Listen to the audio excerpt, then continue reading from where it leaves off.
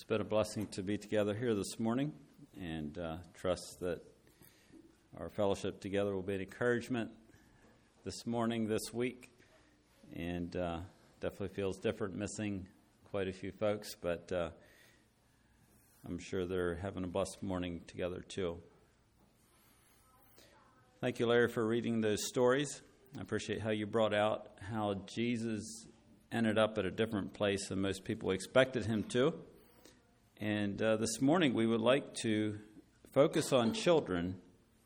This is a suggestion from someone here at church a few months ago, and I thought it was a great idea. So this morning we're going to talk about children and specifically the blessing of children. And there's a lot of children here. That's good to see. And we're going to talk about this, and then towards the end of the sermon, when it's just hard to sit still anymore, you know about when that time is, maybe for all of us, but especially the children, we'll have you come on up then for a little story to wrap things up this morning. So children are a real blessing from God, a big blessing, and I would venture to say that the church of tomorrow is sitting right beside you, and they're watching and listening and learning this morning. They're picking up a lot. Imagine having no children at church, and it would be a different church service, maybe a bit quieter and more orderly and everything, but a little more boring, wouldn't it? And there's just an element that children bring to service by being here, and we're so glad that you're here. It's exciting to have children here. And we see the excitement of children when they come to Sunday school class. Last evening, I was talking with my little boys. They were going to bed, and one of them asked about tomorrow and church, and he was excited about going to Sunday school class, and they're excited about the Smarties after church. And Jason's not here this morning, but that's a big deal. And the library, they love the library. So thanks to all of you who make it special for the children here by teaching Sunday school, handing out Smarties, and taking care of the library, all that work behind the scenes. And it really just is a huge blessing to have our children here and have them part of our worship service. Joanna and I, we love our children that God has blessed us with. We love them quite a bit, as all of you parents do. And we find ourselves at a fun stage, and every stage has been fun. This feels like a full stage for us to have little Zeb in diapers and Josiah driving a car. And so it's you're with a little baby, he's just soaking up all the attention and giving out big wet kisses, and then you're interacting with your older children as more like adults, and they're more and more on their own. So we're loving it, and it didn't take long for it to happen, and I suppose that it's going to continue to go faster and faster for us. So as I interact with people around us, I have noticed a disturbing trend, and I believe this trend has been here in very different forms over the years. I believe it's something that I've heard about from the past where there was this thought process that we really shouldn't bring many children into the world because, the world's not a great place and it's getting worse, which is very accurate. In fact, it's gotten a lot worse. I don't think we could have imagined what it would be like today. And so, for that reason, there were plenty of families who didn't have as many children as they maybe could have had. And I believe there's been an emphasis in society around us about how expensive it is to raise children. I don't know if any of you read this report from 1998, U.S. News and World Report. They had an article about how much it costs to raise children. And the conclusion was that it took $1.5 million to raise a child to age 22. That's a lot of money. And so I did the quick math, and I thought, well, if it costs that much, we're going to spend about $12 million on our children. And I don't intend to spend that kind of money. And the numbers are way inflated, but if you think about the spirit behind the study and the results, who was really behind this study? Why were they saying it cost that much? And I believe it portrays that raising children are a burden, a financial burden, and it's really almost impossible to raise children financially. And yet, we realize that those numbers are very far off. A recent article from CBS News, they said Americans who are thinking about starting a family have a new data point to consider. The cost of raising a child to age 17 will set you back by $310,000. And I think that number is inflated too. Much lower, but still very inflated. There's also been a lot of anti-child movements that have started up in recent years. The one here, pardon the pun, is No Kidding. And I don't know if you've heard of that movement, but it's a group that has got together that their theory is that, or the reason they got together is because they have chosen to be childless and be happily child-free, in their words. And they argue this point on the basis that the world is being overpopulated. So this is what they're doing to help out with the situation. There's another organization called the Voluntary Human Extinction Movement, which sounds very disturbing, and it is. They go by the term or the acronym Vehement. Their motto is, "May we live long and die out." And they say they're the human humanitarian alternative to human disasters. Here's something from their website. Whenever a human being chooses to stop reproducing, Earth's biosphere will be allowed to return to its former glory, and all remaining creatures will be free to live, die, and evolve. And that's just a scary thought process. It is so far out, so far from Scripture, so far from reality that it's hard to know what to even respond to organizations like this. And then we know of Roe versus Wade and Planned Parenthood. As of January of this year, it's an estimated 64 million lives have been lost. And so we see the world just not valuing children. In interacting with those around us, I hear more and more of couples who have gotten married and they're able to have children and might be interested in having children, but they decide not to. They say it's a matter of convenience and, it's a choice. Children are a burden, and we want to be tied down, and so they will have one or two dogs in the home, and it's a choice not to have children. And that's how they live their lives. Of course, this frees them up to pursue their own lifestyle and their career paths and to keep their money available for what they want to do with it, not spend it on children. And it also doesn't tie them down to the commitment and responsibility that comes with having a family. And I will just say these couples are being so short-sighted and they're making life about just themselves and their wants. So there's this concept that having children and families is a burden, it's difficult, it's expensive, it's not worth it. And is this concept from Christ or is it not from Christ? And the Bible so clearly says no. And the Bible encourages us in 2 Corinthians to take every thought captive and make it obedient to Christ.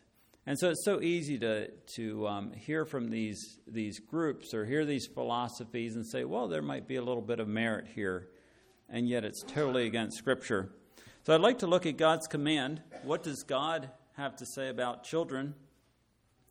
And we can go to Genesis 1, and it says that God created man in his own image. In the image of God created he him, male and female. He created them, and God blessed them and said to them, be fruitful and multiply and fill the earth. And that comes straight from the God who created us. Be fruitful and multiply and fill the earth. And then again, it seems after the flood when the ark landed and there were 4 couples only in the earth. Seems the human race was getting pretty close to extinction. God again said in Genesis 9, verse 1, "Then God blessed Noah and his sons, saying to them, 'Be fruitful and increase in number and fill the earth.'" Two commands straight from God in Genesis. And I don't believe those commands have changed today. So what does it mean to multiply or increase in number? If we were to, as a country, as the U.S., sustain a population, we would have an average of 2.1 children per couple, per lady. That's what they call the replacement level. That allows for some to not have children, and it also allows for, some people do pass away. And so that's a replacement level. I think the level in the U.S. is actually below that, but we're sustaining population with immigration. And so if God has asked us to multiply and increase in number and fill the earth, I think he's talking about more than 2.1 children. Now, I fully recognize that not everyone gets married, and God blesses singleness. I realize that, there's couples that cannot have children or maybe can't have more than one or two. And we bless you if anyone finds themselves in those situations. But God has asked us to multiply, to increase. And how many children is multiplying and increasing? I don't know if we want to throw numbers out here, because that's a point we could have a lot of differing opinions on. In fact, most couples probably have differing opinions on how many children to have. And yet, I just encourage you to have as many as God blesses you with and care well for them. We can make a lot of arguments, even financial arguments, for not having a large family, and yet we see families in poor countries, and they're having large families and raising their children for the Lord. And we really need godly homes, godly children, godly families. That's what this world needs, if it needs anything. And so God bless you with your families and having children and multiplying and increasing in number. Psalms 127 has a few verses about children. You can turn there. I think we know these verses well.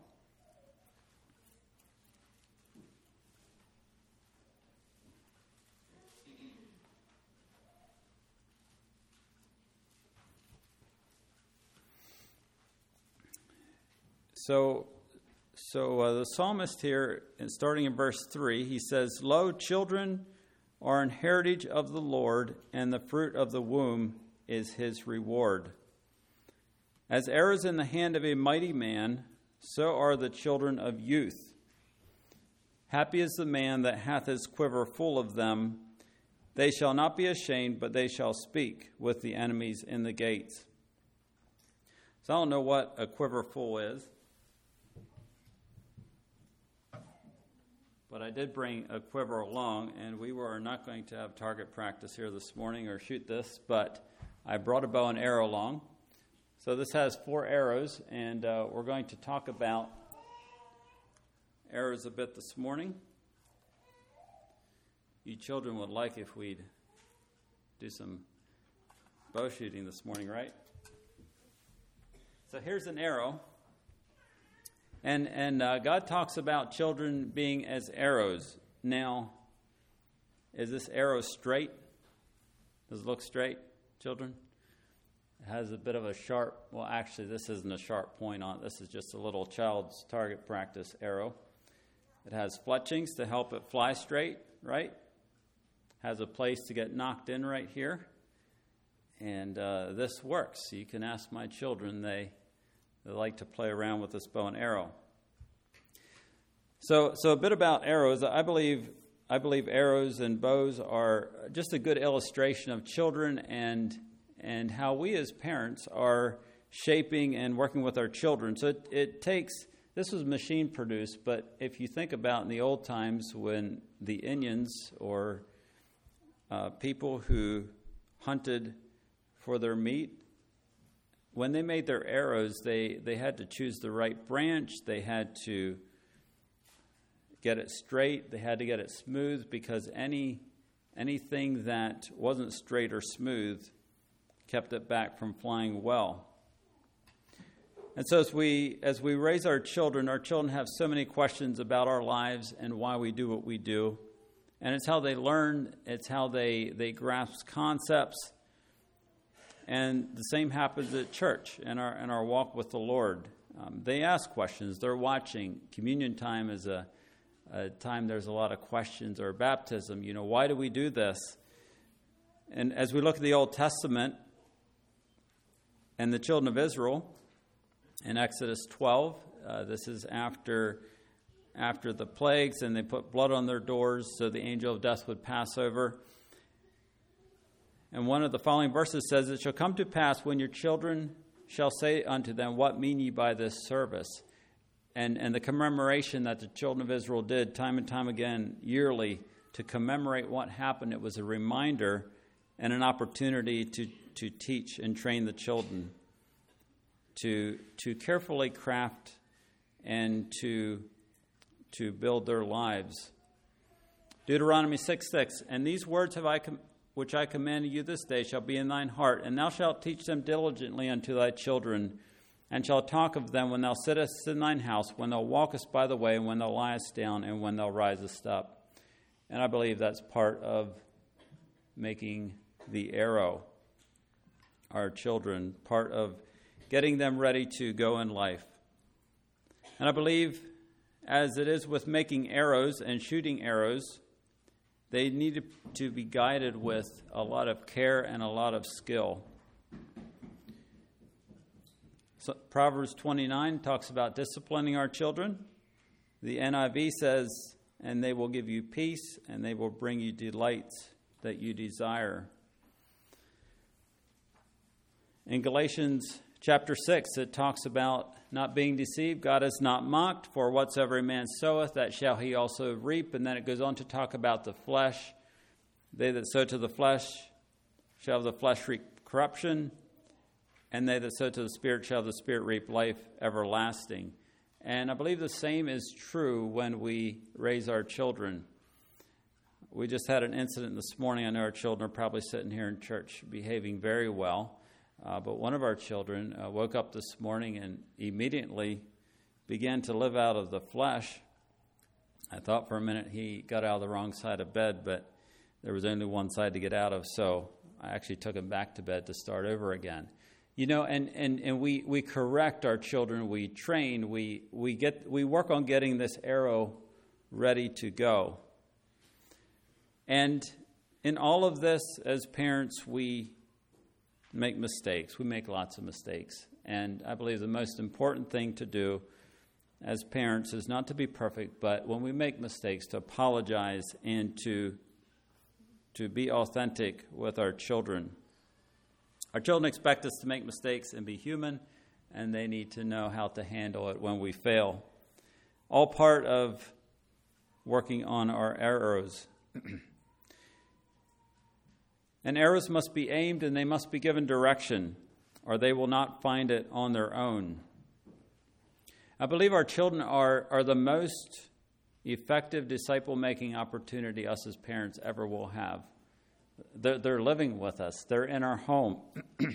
What better opportunity to evangelize?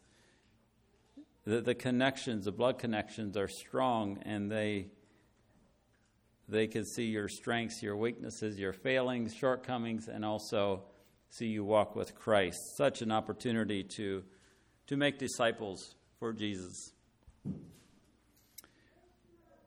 And then arrows. If you shoot an arrow only gets shot once unless you can find it again, right? Now, I'm not going to shoot this arrow, but if you can picture with me, if I would aim at the clock back here, right, it would probably hit the clock. I think I could shoot that far fairly accurately. And I would aim a little higher, right? Right, children? If you shot bow and arrow, you want to aim a little higher because your arrow is going to drop down and hit the clock. And the further you shoot, the higher you need to aim to hit your target. And if you shoot with no target, you're going to lose your arrow, aren't you? It's just going to go out of sight, and especially on a powerful bow, and you'll probably never find it again. So our children are launched one time, right? We have one opportunity to do it. We want to do it well. And as Scripture says, in the hands of a mighty warrior, they increase strength. And so for those of you who have children who have left home and are other places serving the Lord, it's just an extension of you and the work that you have done. And they're such a blessing. Children are such an important part of ministry in your home. And I remember when living in Romania, one of the teen boys who lived with us, he just loved Josiah and Carson. They were very young at that point. And he would come home from work or from school and get on the floor with them and play with them. But to us as adults, he just had a hard time trusting adults all the time. And so this was a way to stay connected for him. And the children, and he talked about it later on, how big of an impact our two little boys had on his life. And they were probably 2 and 4 year olds at that point. And children have so much potential for good or evil. So as parents, it's a lot of responsibility on us as we shepherd, as we protect, as we raise our children. And godly children are a blessing to society, and they become tomorrow's godly adults. And they affect the world and the community around us in so many positive ways, not only spiritually, but morally and economically. They're givers, they're not takers, builders, and not destroyers. And in Jesus' words, I believe they're salt and light in the earth.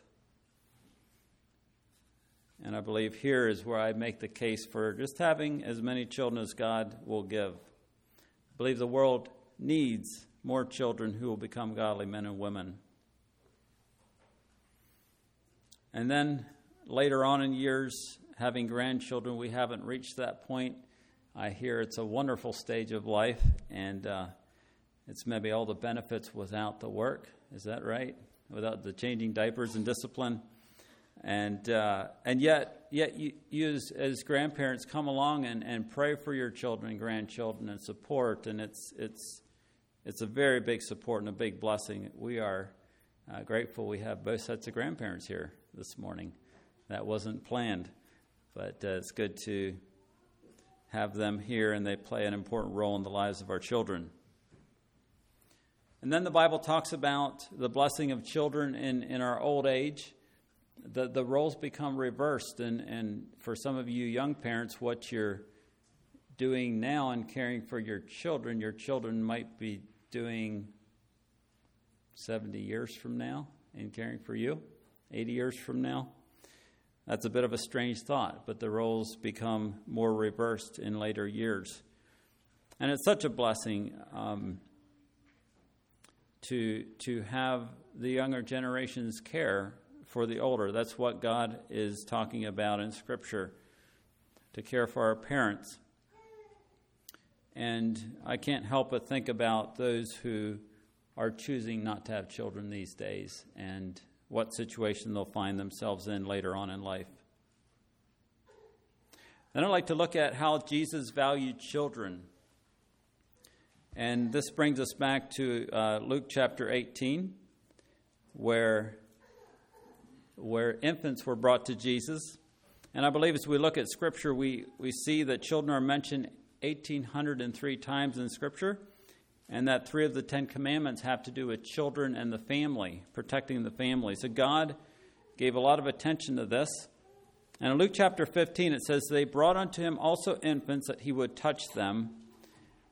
When we see pictures of this or illustrations, the children are usually maybe walking around or 7, 8 years old, but yet Jesus says that they were infants. The scripture says here.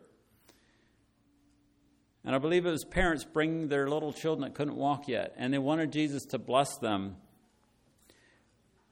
And when his disciples saw it, they rebuked them. And I'd like us to look at the background of children here, of infants in this time. It was known that there was a fairly high mortality rate, and children weren't valued as much. In fact, if you were poor or for some reason couldn't care for your children, had too many, you would either take them out in the wilderness, or if you didn't want them, you take them out in the wilderness and abandon them, or more often in a public place, hoping that someone would come by and at least take care of them, whether they made a slave out of them or something worse, at least they were taken care of. And so this happened a lot. This was the Roman mindset.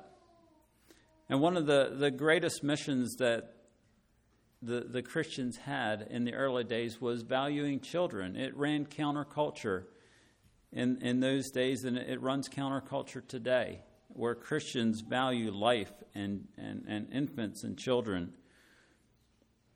And I believe there's many verses we could look at in Scripture, but this passage here speaks to Jesus' value that he placed on children. When we think about Jesus' 3 short years here doing ministry and telling parables and giving truth to people who could understand it, it doesn't seem like he would spend a lot of time with children, because is there value there? Jesus was teaching Scripture, and infants can't understand Scripture. But when we look at this situation, and we bring in the words in Mark chapter 10, where Mark uses different words to describe how Jesus reacted. In Mark it says he was much displeased.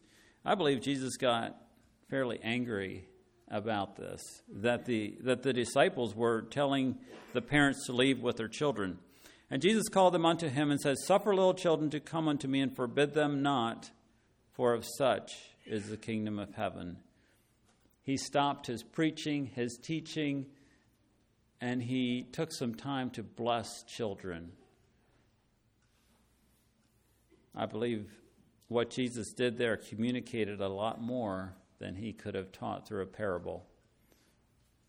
He communicated a lot by what he did. And so we see Jesus valuing children, and he calls us to do the same. And Jesus is in the middle of ministry, and he's thronged by people who want physical and spiritual healing, and yet he stops everything and values children. And he wants to bless them. And so if Jesus took time from his busy ministry, his busy life, to value children,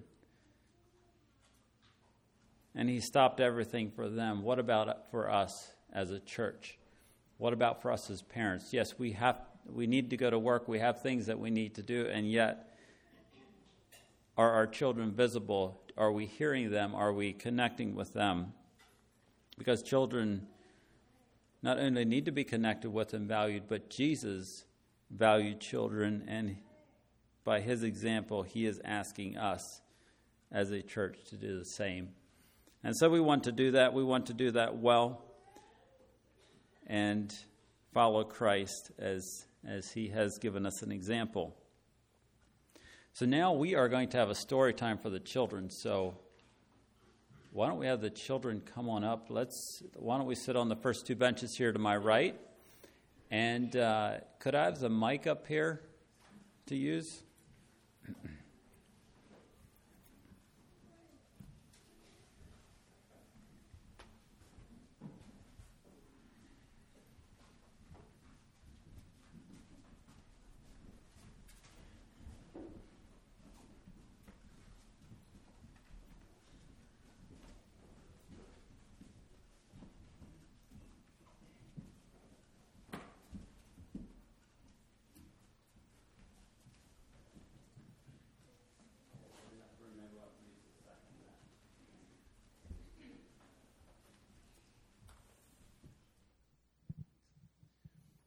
Okay, well, we're going to tell a story here this morning. But first of all, I have a few things to hand out.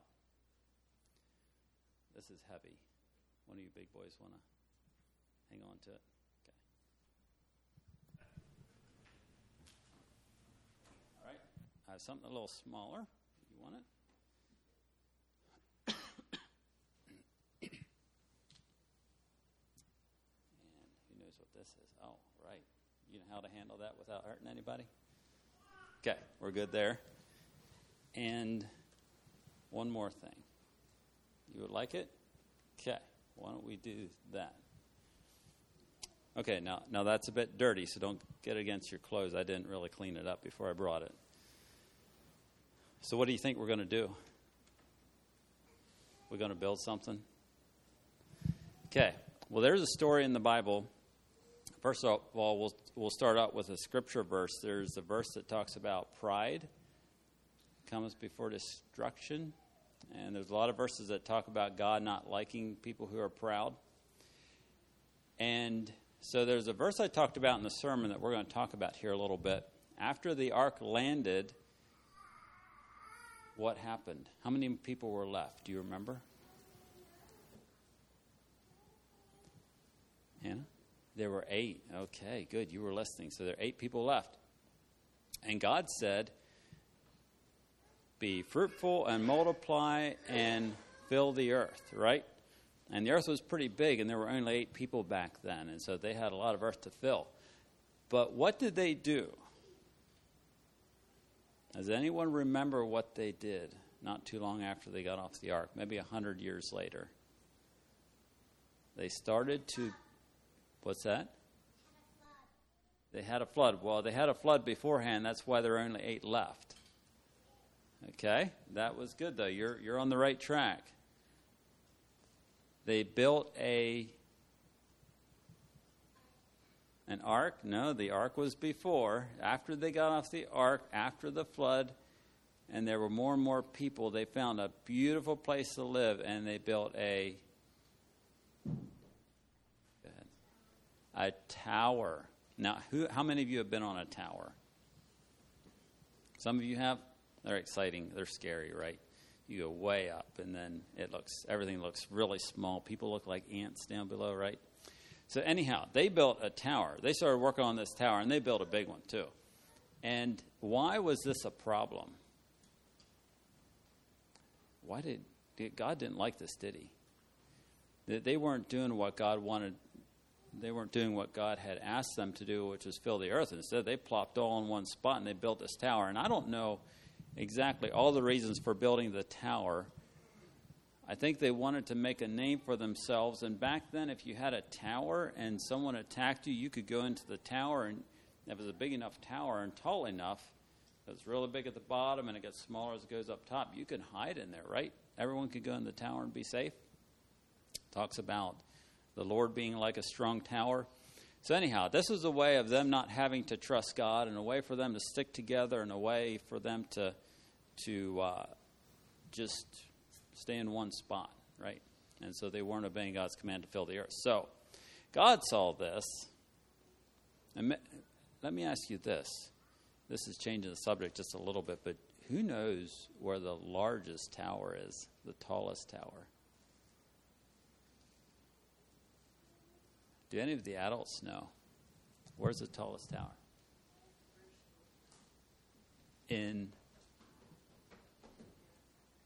Okay, and do you know how tall it is? Kendrick? You know? 2,700 and some feet, about half a mile tall. So that's the tallest one in the world. It is tall. It's really tall. It's about 270 flights of steps. So you go from your downstairs to your upstairs, you go up 270 times, which means you come down 270 times, then you'll be wore out.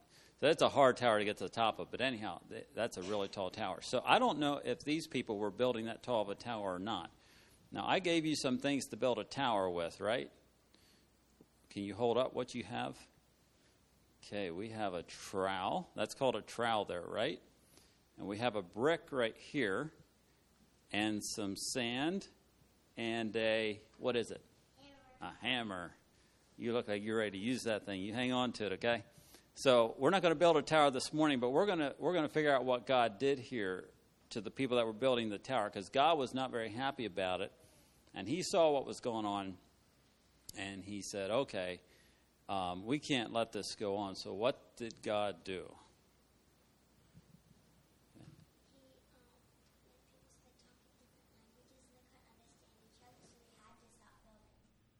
Really? He changed people's languages? No, he changed them. Okay. What? He made people talk different language. Okay. So imagine that you lived in those times and you woke up the next morning after God had confused all the languages and you got to work.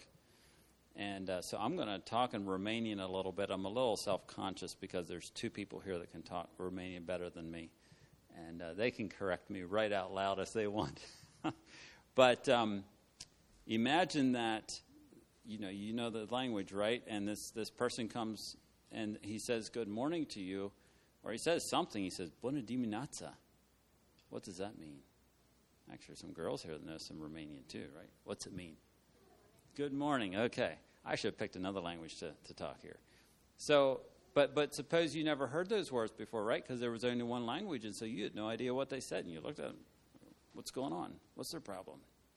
Anyhow, but then it came time to work. And I'm going to let you guess what I'm saying here, okay? So first of all, I get to work, and the first thing I need is a ciocan.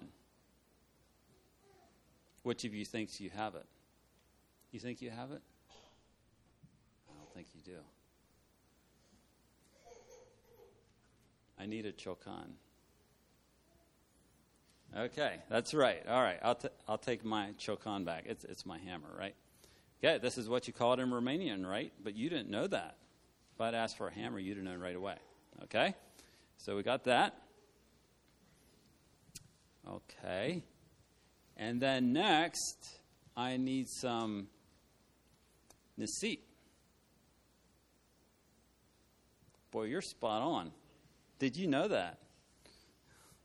You're doing great teaching your children Romanian.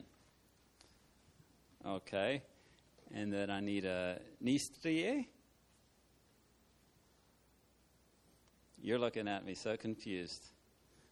You're right. It's called a trowel. And then now I'm struggling a little bit. Well, what's a brick in Romanian?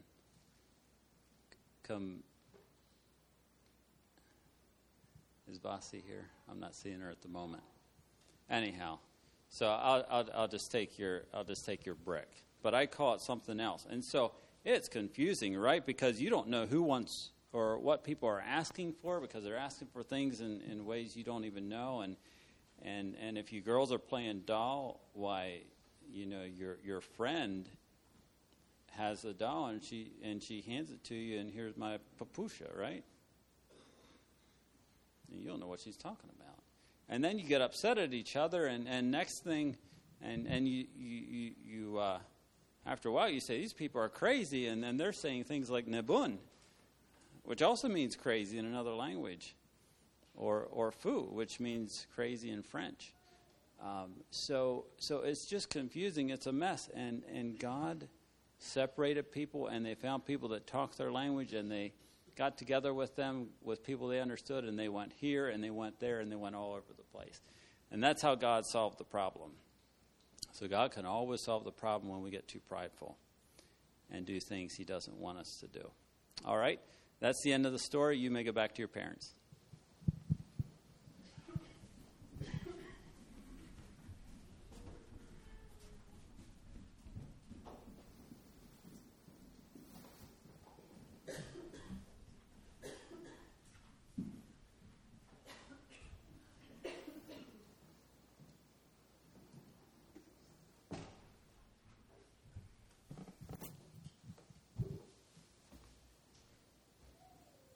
All right, well, hopefully each one of us could pick up a few truths from that story. And God has a way of getting his will across, whether it's changing up languages or or finding other ways to do it. So may God bless each one of you, each one of us, and guide us as we value children. That's what he valued. He valued eternal souls, and each one of us here, including children, is an eternal soul. So God bless you as you raise your children, as you raise your grandchildren, as together as a church we value what God values. Let's kneel for prayer.